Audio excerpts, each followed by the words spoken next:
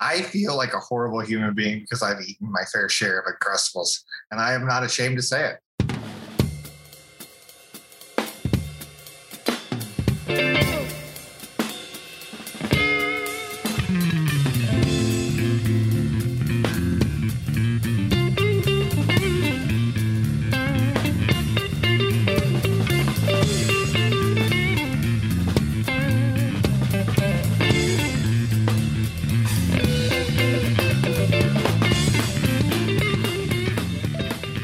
Welcome to the Bottle of Brown podcast. I'm your host, Danny Paul. With me, as always, is the vice host, Leon Coventry. Leon.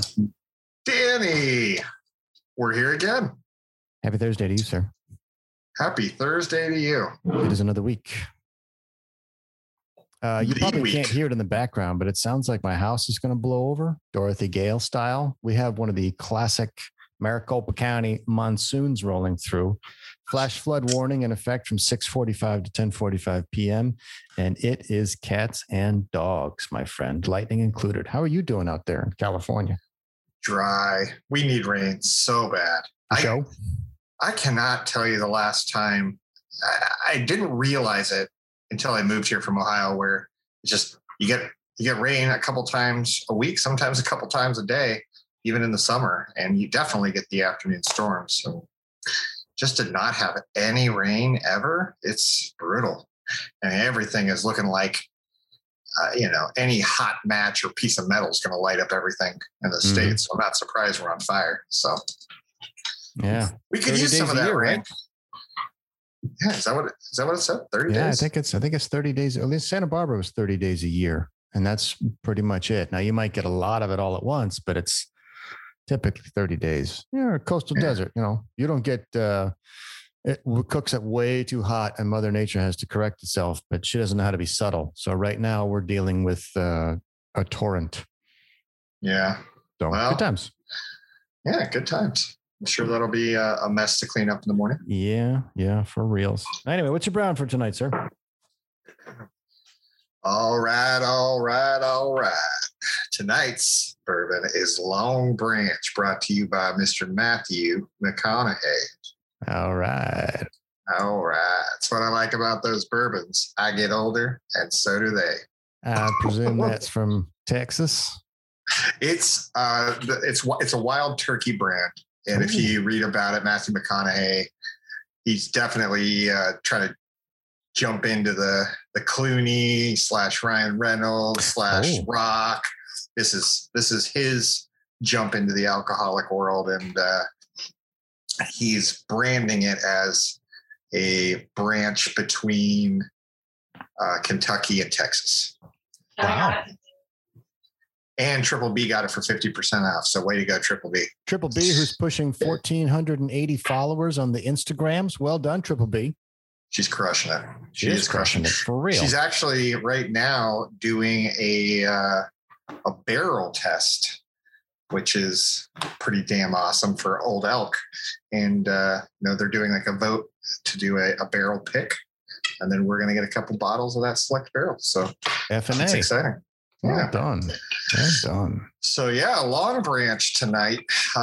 It's not bad.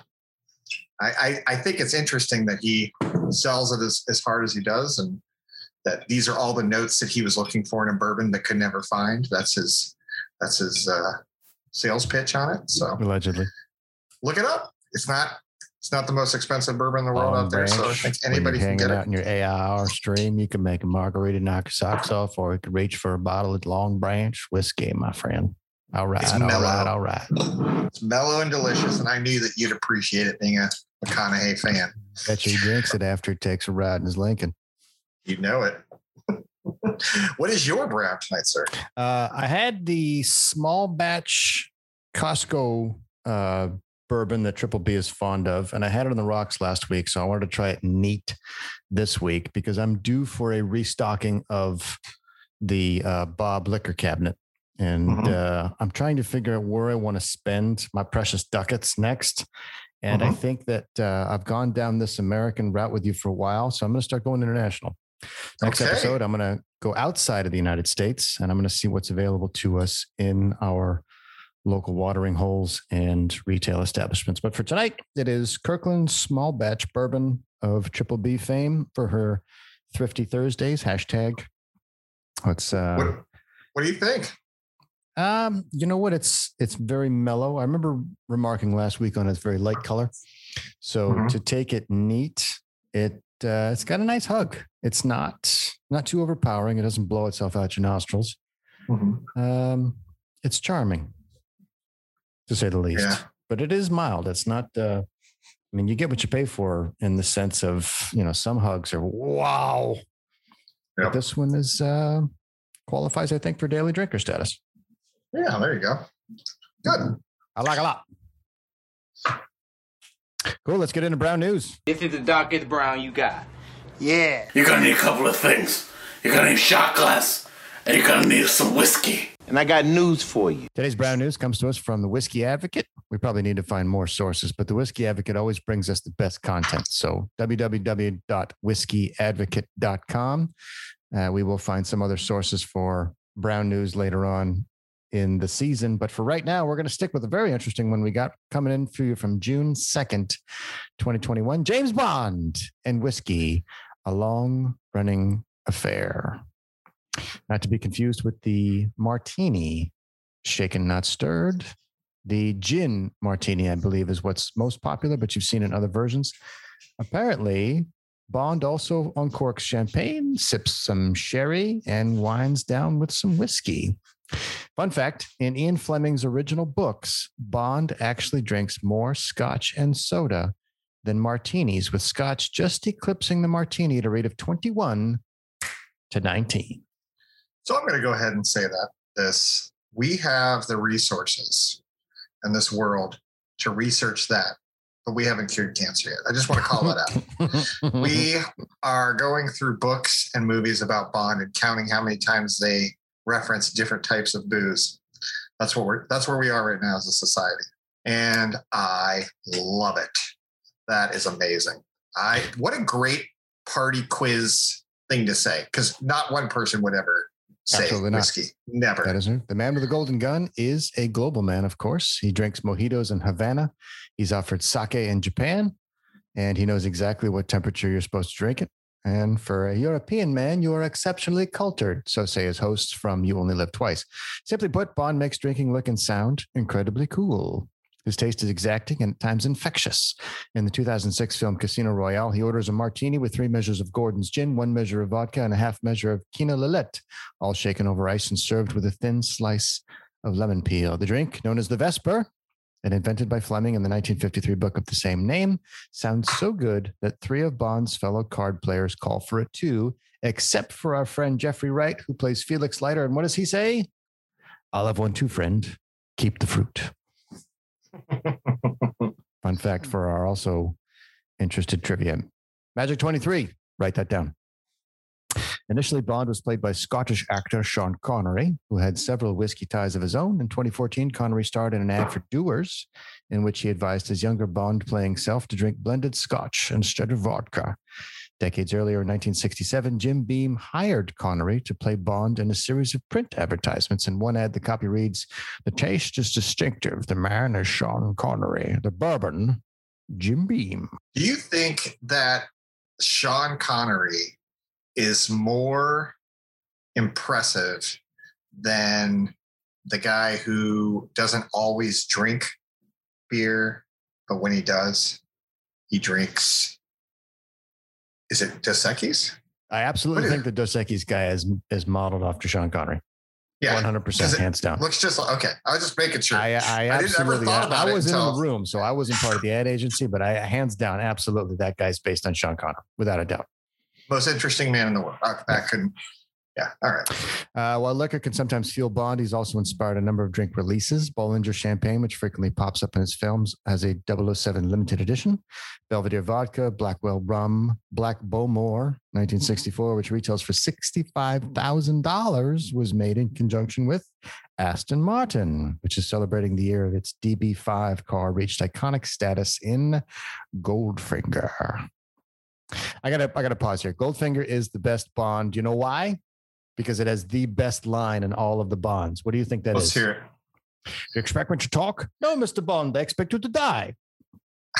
That's the best line in Bond. Well, if you think about it, go into all of the tropes about James Bond. Let me put you in an elaborately complex trap from which you will weasel your way out of and escape. No, I'm not done. I have to explain all of my plans for world domination. In Goldfinger says, "Yeah, I'm gonna rule the world, and you're gonna die. See ya. You're not gonna explain anything to me. No, I'm just gonna kill you. Good time." Oh, that's funny. There's so many good one-liners. Is this Connery your favorite? Oh, hands down. Connery and everything. Connery and fucking Highlander. I'm going to give Connery the leg up too, because he really did, I think, embody Bond. But I know this is a controversial take. I'm a Pierce fan, and it's really because when I was growing up, Pierce was Bond. So the idea of Bond being cool and his take on Bond, and he's very casual and almost smug. He wasn't nearly as badass. The Bond that we have right now, what's his name? Or the one I think he heard his last one. He's probably Daniel Craig. I love Daniel Craig. Yeah. Daniel Craig is the most badass. Like, I don't know. Yes. I just wouldn't mess with him. Right. For sure. Yeah. But Pierce was certainly the silkiest. Like, that dude was Teflon. Everything about him was awesome. So I got to give you that. Pierce was certainly the most posh and sophisticated of the Bonds. And you're right. And Daniel Craig is just a bruiser. Like, he's just, let's do this. I'm James Bond. I like Connery because I thought Connery was kind of an all around. I don't have to work that hard to get laid. I'm James Bond. He's the cockiest, I think. Oh, absolutely. Like, he was, there was no more confidence than Sean Connery's Bond. And I appreciated that. I heard Idris Elba was going to be the next Bond. Wouldn't he be the best Bond ever? Oh, God. He'd be amazing. I'd watch that guy taking a dump. Let's finish up this particular section. I would not, 23. I would not. That was Danny. Your man. Well, I would watch Ian McShane take a dump too. Like, I would watch those guys read a shopping list. Like, some performers are just like, whatever, dude, just sit there and talk to the camera. Tell me about the time you stubbed your toe and peed on your kids. Like, just give me whatever it is that you want to talk about. I'm there for you. Danny, when you get really famous and you turn to what many celebrities are turning to, which is Cameo, I expect you to do it on the toilet after this conversation.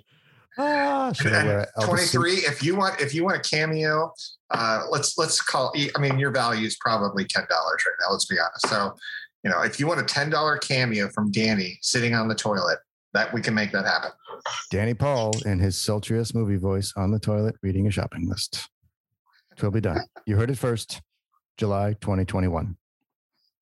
Let's close this segment out with your buddy Brosnan in GoldenEye, easily top 5. GoldenEye. Yeah. Bond visits M in her office, the new M, Dame Judi Dench, for a briefing on the stolen space-based weapons. M offers Bond a drink, to which the agent replies that her predecessor always kept a bottle of cognac stashed. I prefer bourbon. Ice. M responds. Bond agrees, and we see that M has a bottle of Jack Daniels on the cabinet behind her desk. Bond finishes the drink and leaves. Thank you so much, Judi Dench. You brought German automobiles and American hooch to James Bond. That's awesome. That's GoldenEye, you're saying?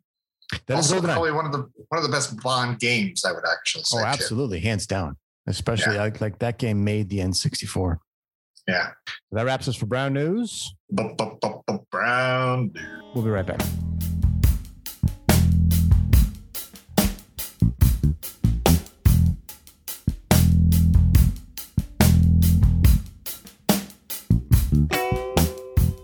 And we're back. We're back.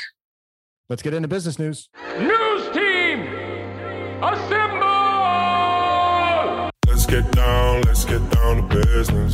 Today's Brown News comes to us from the Washington Post. This is a reader submission, but I thought it was interesting because it was kind of a Dear John asking the editorial columnist Carla Miller what her answer would be. And I think this kind of goes to a topical thing here. Speaks a little bit about misconceptions of what the bosses think. What exactly is the role of work? Why are offices important enough to be? Why do offices need to exist, right? In the age of work from home, and a little bit into kind of topics of microaggression. And I have some thoughts on this, but I'd like to get your thoughts on it, Leon.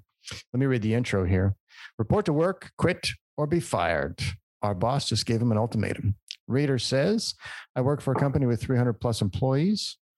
One of the owners, who is also the chief operating officer, doesn't believe COVID-19 is a real threat, even though he had a mild version of it himself. Early in the pandemic, he allowed my 4-person team to telework 5 days a week, but made clear that we would eventually be expected to come back to the office or go our separate ways. He ordered our small team back to work a few weeks ago. 2 women, including me, are in our 50s or 60s with grown children. The other 2 women have school-age children and are much younger. The owner allows the younger women to telework as needed, but not us older women, even though we can execute 100% of our duties from home. We expressed health concerns, and I confronted the owner about his discriminatory policy, but he says the only options are report to work, quit, or be fired. So am I the resident skeptic here? I'm going to go ahead and take that card and say I'm the resident skeptic. Preach. I can't help it, but when I see these things, just when things sound too good to be true, it makes you go, I have to think about that. This one sounds almost too bad to be true.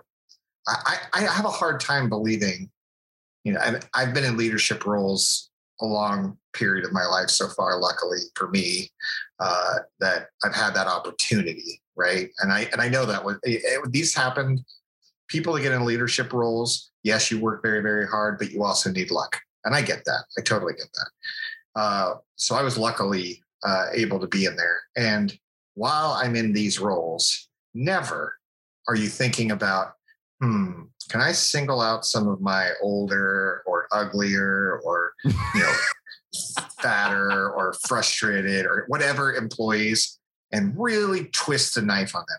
Because human nature is, honestly, you're not looking for conflict. So why would you purposely create a conflict? Nobody wants that, especially bosses. It's not a thing. But people will create a narrative. Again, this is me being a skeptic. Or this woman might be 100% right. But me being a skeptic to think, why would anyone do that? So there is more to the story. And no one ever asks the boss, why is this happening? Why is this happening to me? Why me is the one you're picking? This person's skill set and her 50 and 60-year-old friend's skill set, it may make more sense to be sitting side by side. I don't know her role versus the roles I'm talking about. And I feel like we're only getting a part of the story. So just as I read that little piece, but I'm interested to hear how the response was. That's my skeptic side. I share your skepticism because there's also some other things down here that denigrate the idea of at-will employment. There's some other things here regarding the Americans with Disabilities Act or the Family Medical Leave Act. Do your employees have diagnosed anxiety, PTSD, mental and emotional after effects from the pandemic? Lots of employees' personal situations have been affected by the pandemic, so employers may need to reset their expectations. And employees should be mindful that what they see as a new normal, their employers may see as emergency measures that were never meant to be permanent. So there are situations where coming back to a centralized location is necessary. A factory, we need to assemble things. If there is a place where you have to interact with customers, such as a retail environment or a showroom or any place where you expect people to come to you, yes, you need to be there for them. But if it's a nondescript office building somewhere where all of the work could be done over the internet, then yeah, there really is no reason for you to be in the office unless it's what I like to call surveillance management. And that's the part that bothers me. If this boss wants them there just to keep an eye on them, or he issues performance measurement based on clock punching and whether or not he can just interrupt them whenever he wants, that to me is small-minded and the sign of a weak boss. If I support that 100%. I totally agree with you, Danny. That is small-minded. If you can't measure somebody's performance remotely, then clearly it's because you have to keep an eye on them. And you think that if they show up at 8 versus 8:05, that's a bad thing.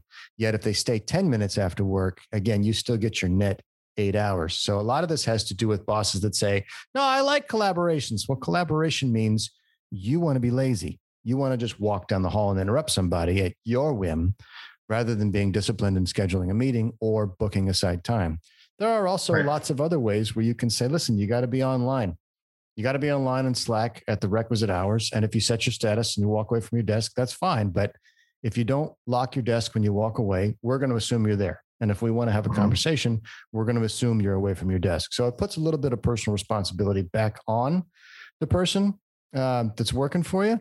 But I would make the case that there are enough productivity tools out there where you don't really have to have this conversation. If you have to be, if you have to be a watchdog in order to do your job as a boss, you're not doing a very good job as a boss. So that's why I thought this was kind of relevant to talk about. Report to work, quit or be fired. It's like, if you want to get rid of that person to go along with your comfortable skepticism, then absolutely you make this a come back to work. It's because you wanted to get rid of them anyway. Right. Well, let me ask you this. What would you agree that anybody with a business, their goal is profitability? I mean, really, that's their main goal. Yeah, sure, safety, community, blah, blah, blah, everything, all the other BS that, you hear, coming out of companies. But at the end of the day, it's a business because the business tries to make money, right? We agree on that. 100%. Okay. So is it more expensive or cheaper to have a brick and mortar office? Is it more expensive? Is it increase overhead to keep an office? The answer is yes. I'll answer for you. You're not quick on these. Yeah, Danny, I need you to be a little quicker on the button. Is the biggest waste of money. So if it's more money and you are spending, and it's an investment, right? When we use these terms in business, when you buy me a stapler, so you're not buying me a stapler, it's an investment in the business, right? So they're investing in this brick and mortar because they feel that this is causing a higher level of productivity, right? And I assure you, all the real analysts out there and bean counters have been figuring this out.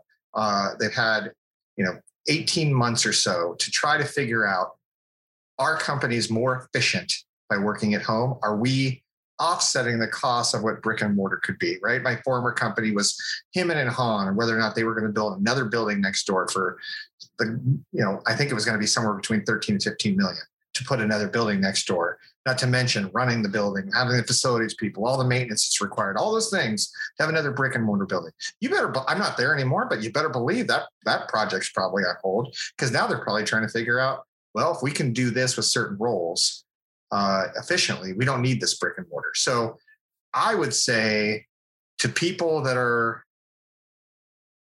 critical of people coming back into businesses like this, just remember the invisible hand will always win. Somebody's going to step in and say, it's better for our business, bottom line, to have you here or not have you here. And it's not about vindictive behavior. Now, I totally agree with you, though, Danny, that it is, we are still dealing with old school mentalities, and we're going to deal with that for a while. But this catalyst called COVID that fired everyone at home that had the ability to work from home is changing the game. Everyone knows it's changing the game, and it's also changing the way people think about it. So I guess in a very, make a short story long, I think what I'm saying here is the bottom line matters to businesses. That will always win. And if it makes more financial sense to have you at home or have you in the building, inevitably that's the decision that's going to be made. And stop making it about you or personal or some other thing that it isn't. It's a business. A business is there to make money, period. 100%. Management by walking around is inefficient and cowardly. We talked a little bit about this last week about Apple as having a bit of a fight with its employees about going back. That to me is strictly, we spent umpteen $1 trillion on this beautiful building. We're going to use this beautiful building. I don't think it has anything to do with anything else, because the secret is either they're not putting any new products in the pipeline, or they're complaining about a sunk cost in commercial real estate because Apple's revenue went up. They hit their $2 trillion valuation all during the lockdown. So it had nothing to do with productivity in a centralized office. This has everything to do with we paid a bunch of money, we got to get our money's worth, or the only way to get collaboration on new products is to have people working together, which means they got nothing in the pipeline and they're shit scared. Well, I was just going to say, in all fairness, and I think it's probably the latter, in all fairness, we haven't seen the effect of COVID yet as far as productivity and the ingenuity, I guess, that could have happened in collaborative environments like that. We're not going to know the impact of that this year. We're not going to know the impact of that probably till next year or the year after, because that's when the gap hits you. It's, Apple is releasing shit they made 2 years ago, 3 years ago in a lab. Global supply chain droughts, yes, which have a typically 9 to 12 month running cycle. So we're starting to see that now.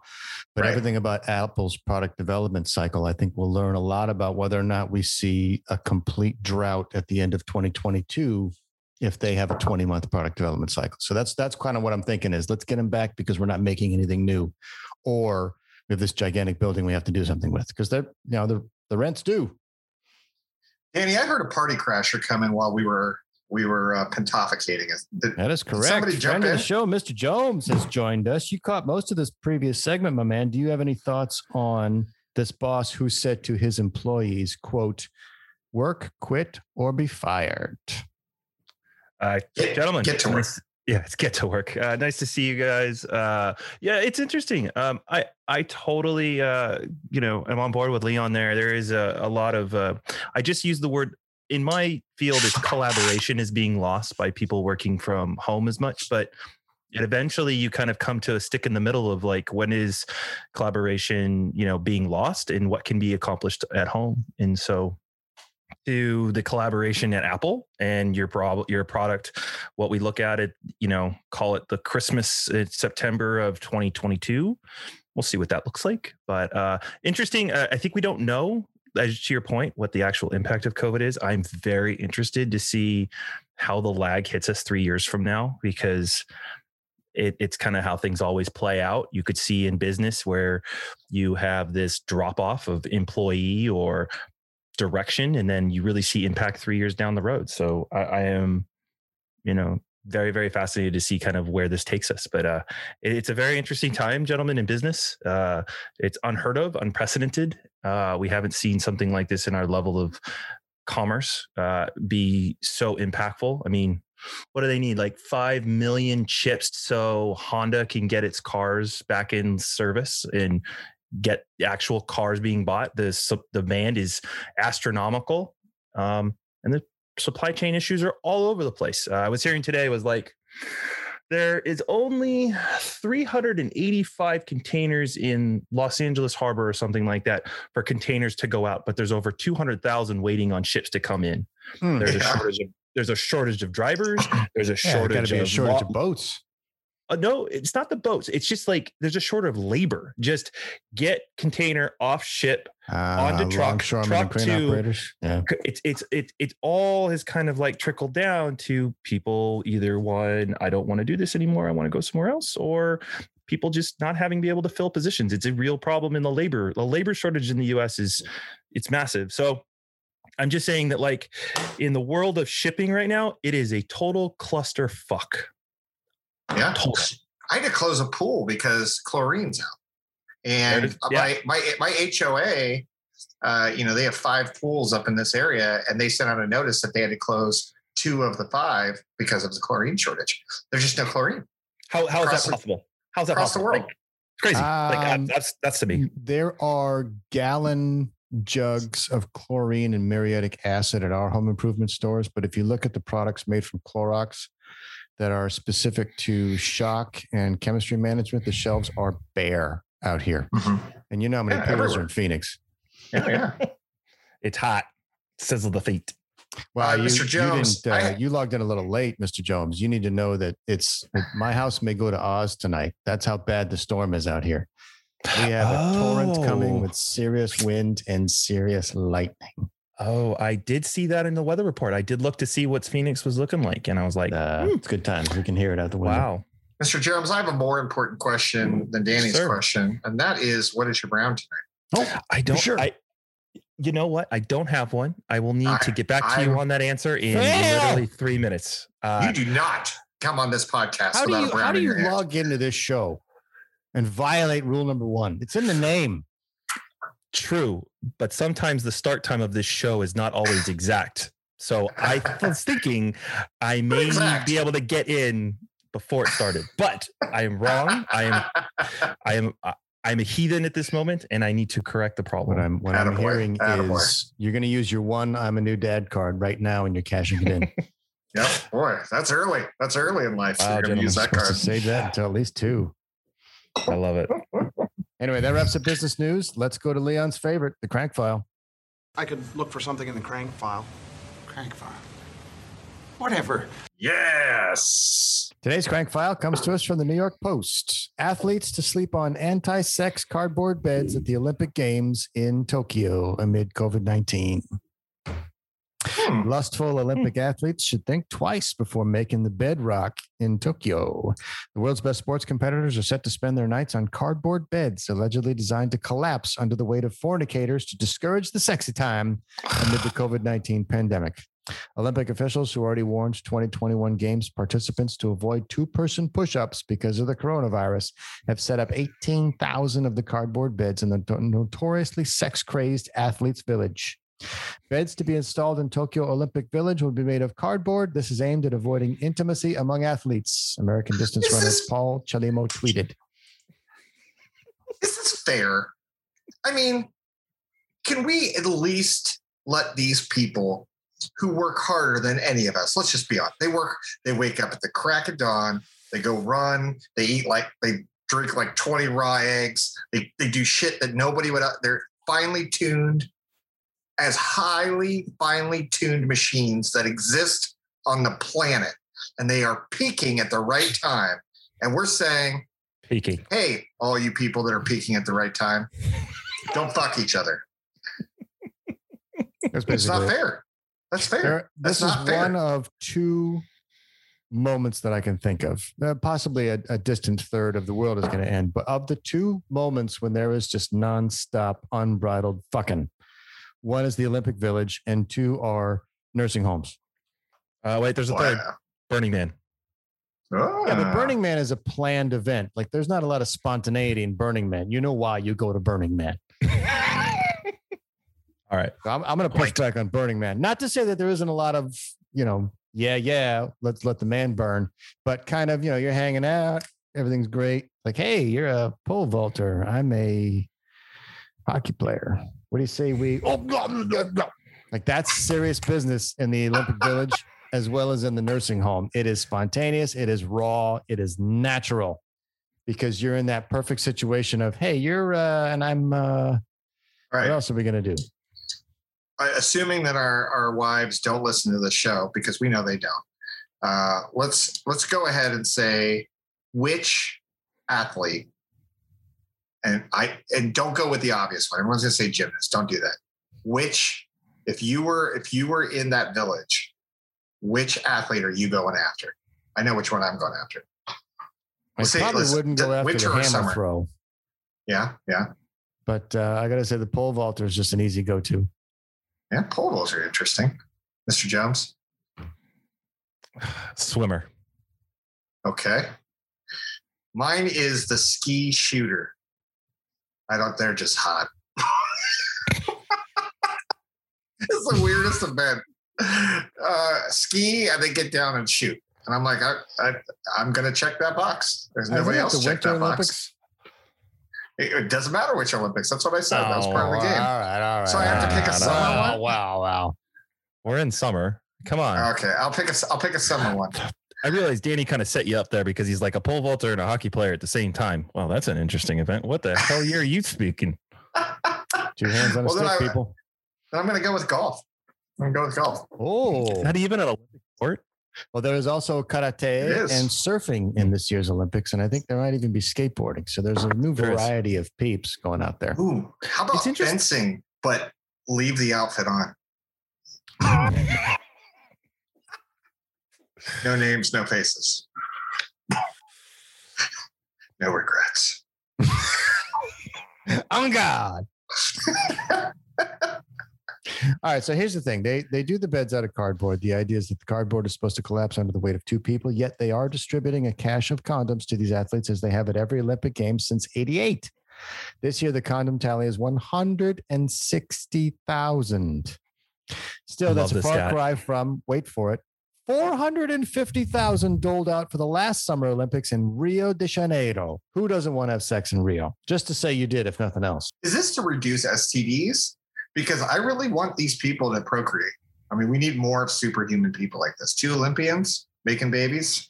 That seems like it's better for humanity. It's not for athletes to use the condoms at the Olympic Village, but to help with awareness by taking them back to their own countries. The Tokyo Olympics Organizing Committee said in a statement. And then there's a bunch of visual representations of the cardboard beds. At least 2 athletes have already tested positive for the coronavirus at the Tokyo Olympic Village. Another resident of the village, a visitor from abroad involved in the game's planning, was reported to have tested positive a day earlier. So, yeah, I get it. Hanky-panky leads to the COVID, but you're right. These are exceptionally physically fit people.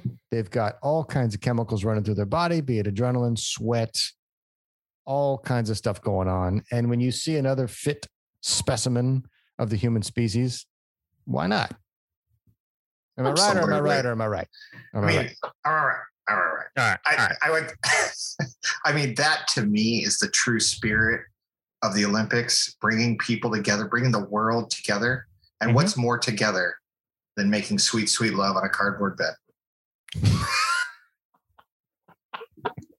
No squeaky. I got no argument. I got nothing. Just. All right. Next issue of the Crank File comes to us from Reuters.com. This is a world article from the Asia Pacific region. No more Gangnam Style in South Korea's COVID rules demand slower workout music in gyms. This one comes to us from the nation that brings you K-pop. Seoul, Korea. Plenty of gym goers rely on a good tune to get themselves through that workout, but in South Korea, their musical options have just reduced significantly under new COVID rules. To the standard restrictions such as social distancing, travel curbs, South Korea has added a requirement that gyms do not play music with higher than 120 beats per minute during group exercises such as aerobics and spinning. Health officials say the measures was intended to prevent breathing too fast or splashing sweat to other people while avoiding having to close such businesses entirely as they have in previous waves. The rule has invited ridicule from some opposition lawmakers who called it, quote, nonsense, unquote. And gym owners see the rules as barely effective or unrealistic to maintain. I don't know about you, but me and Michael Bolton, all the way when I'm pounding out a set. That's when I met this Bobby. Yeah, that's what I want to push to. This is asinine. I think it's fascinating throughout this entire pandemic how people invent what is actually helping the pandemic based on some fabrication they came up with their mind. It's like how they measure something different now. They're like, oh, we're going to measure it this way. And by doing that, then they'll just cut this out and cut that out. And it's just asinine. But a lot of things are like also, as somebody trying to, run a business and knowing that I'm ultimately responsible and living in such a litigious state where everyone's looking for someone to blame all the time. I do have these fears that, should I require employees to have the vaccine? I mean, my principles say no, right? But my business sense says maybe I have to because I can get sued for it. Requires a vaccine to get inside the door. So clearly it's not that much hype. No, but it's crazy though, right? Like it's the unknown that we could be liable for something that isn't even in existence or even agreed upon.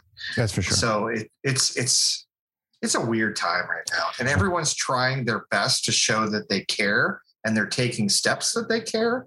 But some of them, like this, like slowing the music down, is completely asinine. Yeah, Hey, so a person is quoted here saying the regulations are just bureaucratic, as if those who devised them had never worked out at a gym. And I wholly agree. You want to get your blood pumping, you want to get your heart rate up, you're going to want some fast, intense music. Although to bring this one to a comfortable close, it says here, Eye of the Tiger satisfies the 120 beats per minute rule. So maybe there is hope after all.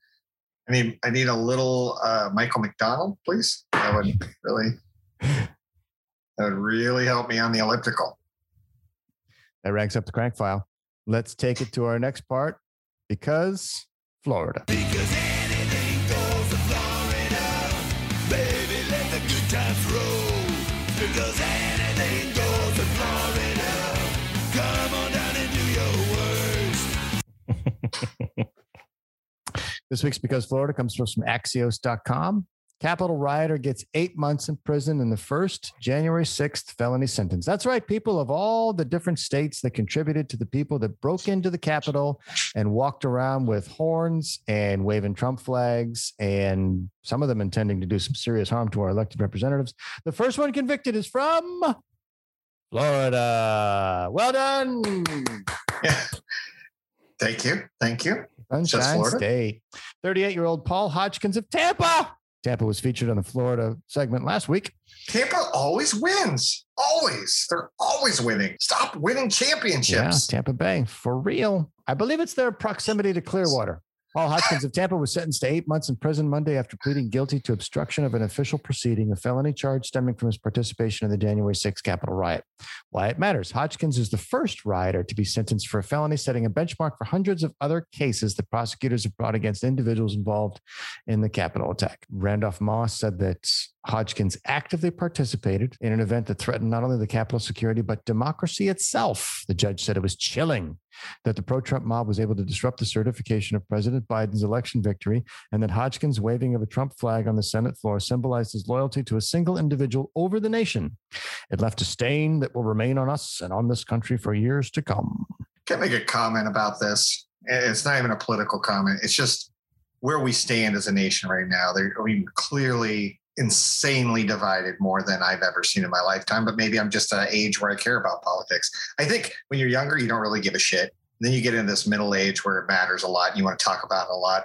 And then we started playing checkers or chess somewhere when we're older and falling apart, and we venture out about things. But yeah, so we're in that state where we really care about politics right now. And it's worse than it's ever been. It probably isn't, but I completely digress. But at the end of the day, I feel like we're going through all these motions, which cost a fortune, right? We're going to imprison a bunch of these January 6 people, right or wrong. And then if the next administration comes in and it's from the other side, they're going to pardon them all, and it'll be for nothing. It'll be like their records will be clear. So it's all for show, and it's all for ridiculousness. And all of us are just supposed to stand by and watch this circus happen, and where we could be taking this money and applying it to real things. I don't think curing cancer. Hey, cure cancer, do anything. I'm just saying, I think it's hilarious how we want these things to happen that cost money. And then we look over here and we go, where'd all our money go? We need to, I guess we got to raise taxes. Well, then stop spending it on this bullshit, So I don't know. Not that I don't think they shouldn't go to jail. I don't think you should ever rush the Capitol. I don't think you should ever throw a brick through a window. All those things. Doesn't matter what it is. Don't damage shit. That's my rule of thumb. And if you do, you should go to jail. But I'm just saying the reality is this whole thing becomes so political that all it is just all of us watching a very high stakes game of people lighting money on fire and throwing out the trash. So that's my 2 cents. Hashtag don't damage shit. Don't damage shit. Jones, you got any thoughts on this? It's the beginning of a long process. I mean, obviously this is the first case, first sentence. Yes, 8 months jail, maybe call it jails are full. Maybe he serves 3.5, 4. You know, it's one of those cases where, you know, this is the precedent. We'll go on with that. There had to be some sense of consequence for the people that participated in this. Obviously, it's a select few. There's a lot more people that probably aren't getting it caught or have any circumstances that, you know, are in there. But a gentleman lost his life. Lady lost her life. What is a lady? Yeah. Maybe I got that wrong. I don't know. I thought it was a female. There was a female protester that was shot in the Capitol, and then Capitol police the Air officer Force was girl. killed. Yeah, from Colorado. I remember her. Yeah. So, I mean, right there is just senseless in my book. Absolutely. Building on that idea, it says federal prosecutors have described the Capitol riot probe, which has seen charges against over 550 people thus far, as likely the most complex investigation ever prosecuted by the Department of Justice. And to Leon's More point, than RICO, a lot of money. a lot of money. A lot of money wasted on people that usually end up pleading guilty. So this is the other side here. Hodgkin's lawyers requested that he serve no prison time, citing his, quote, courage and, quote, strength of character in pleading guilty and accepting responsibility for his actions. Hodgkin spoke in court and said he was truly remorseful and regretful of his actions, suggesting he was caught up in an emotional protest and originally had no intention of storming the Capitol. Joseph R. Biden is rightfully and respectfully the president of the United States, he added. Well, smell your shit, sir. Oh my God. It's the beginning of a long process. Yet still here in LA, we're watching people just take handfuls of shit and just walk out of retail stores because you can't arrest them right now. That's the world we live in right now. 20 individuals have pleaded guilty in the sprawling investigation, which has also netted conspiracy charges against extremist groups accused of plotting the attack ahead of time. But basically, anybody that gets caught straight up rolls over. And so this was a magnanimous moment of striking at the heart of fraud and unrighteousness. And yet all these guys get caught and they roll over in an instant. So, well, I feel safer. Do you feel safer? I'm glad we spent $100,000. That wraps up the Crank File. We'll be right back.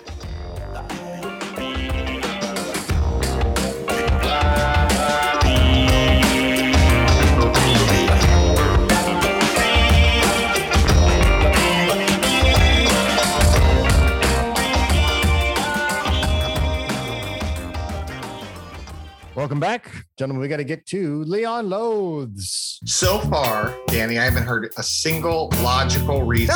No, don't accept this. It's frustrating. And we haven't cured cancer. We have not cured cancer. I don't know the answer. I'm just ranting about it. Leon, the floor is yours. Okay. What's your fucking problem today? Let's talk about this because it's becoming more and more common. And I'm really happy you're here, Mr. Jones, because I'd love your input on this. I'm going to pick on Chipotle because this is where it came up in my mind. I love Chipotle, but I want to ask, who takes precedent? The customer that's standing in front of you, the customer that's on the phone, or the customer that just did an online order? Because I stood there watching them make the phone order that called after I walked into the building and then pull a couple receipts off and make the things before they even asked me what my order was. Now, it's not fair. I'm not picking on Chipotle, only that they are one that we all have probably been to and been through this scenario. And I want to ask anyone out there, who wins in this contest? The person there, the person on the phone, or the online person? Because I know where I stand.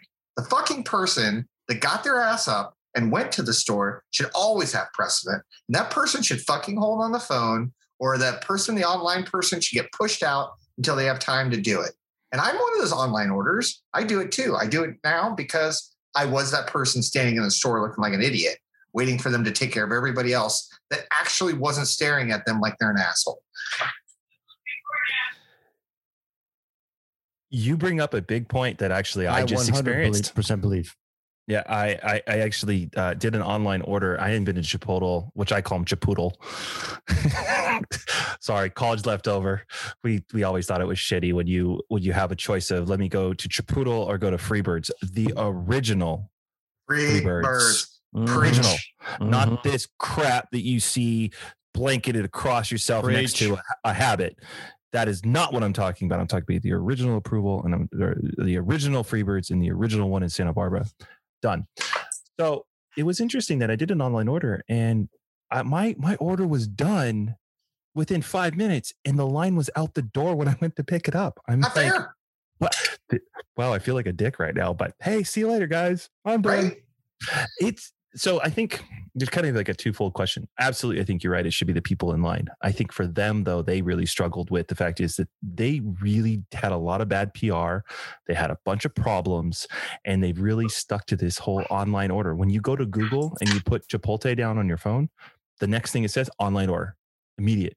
Not even where is it, not location, not, anything about the company. It's online order. They are all about pumping through these online orders because they figure people just don't want to take the time, and they don't want to serve you either, which is why I don't like their company. But I picked on Chipotle, and that wasn't fair, but I used them as the example that brought it to my mind that I said, this is the thing I'm going to talk about on the show. I've experienced it at Jersey Mike's. I've experienced it at a place called Bibi Bop. They don't actually have it here, but they have it back in Ohio. It's like an Asian version of Chipotle where they make Asian dishes. But there's a lot of different places that do this hey, Starbucks, right? Mm-hmm. You go into Starbucks and people do the mobile order. God forbid you're the person who just walked in and then they took on like 6 mobile orders, and your drink will get ready when they fucking get to it, even though you're standing there looking at them. I don't know. It just frustrates the hell out of me. I think that there should be a line of priority, and the people that are standing in the store should always be first. And then you need to go down the line. That's my 2 cents. Fast food establishments, the drive-through always had priority because you could satisfy more customers per hour. And so that made sense because you could satisfy a customer in the drive-through and they're gone. The person standing in front of you made a physical commitment to come to the store. They're making the store look busier. They're making the business look successful. So they absolutely should take precedence over phone or internet. And when you call a place on the phone and they don't answer, your number one thing that should pop in your mind is, oh, they're busy. Yes. So the idea of an email order is nice, but the email order says, great, we've got your order. We'll let you know when it's ready. Right. Or they give you that inflated 35 to 40 minute target, because at some point the rush is going to go down and you're going to have a moment to spare to take care of the internet orders. But anybody that suggests that the internet order should jump the phone or the in-person order, I agree with you 100%. It's ludicrous. It's ludicrous. If everyone feels the way we do, why do we keep putting up with this bullshit? I say we rise up. We rise up against this. Let's get shirts. I don't know if that helps. I'm for it, though. I'm a person, goddammit. I'm in line, you're not.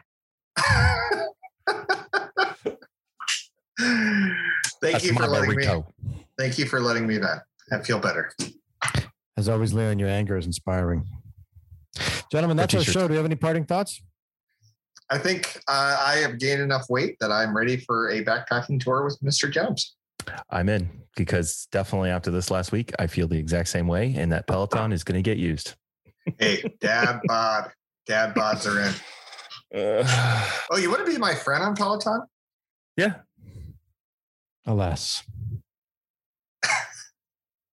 Special thanks to friend of the show, Mr. Jones. Thanks for showing up, buddy. Hey, good to see you, gentlemen. This was always nice fun. Always a pleasure. Good to see you. That'll wrap us up for the evening, boys. See you next time. Until next time, stay out of trouble. Bye.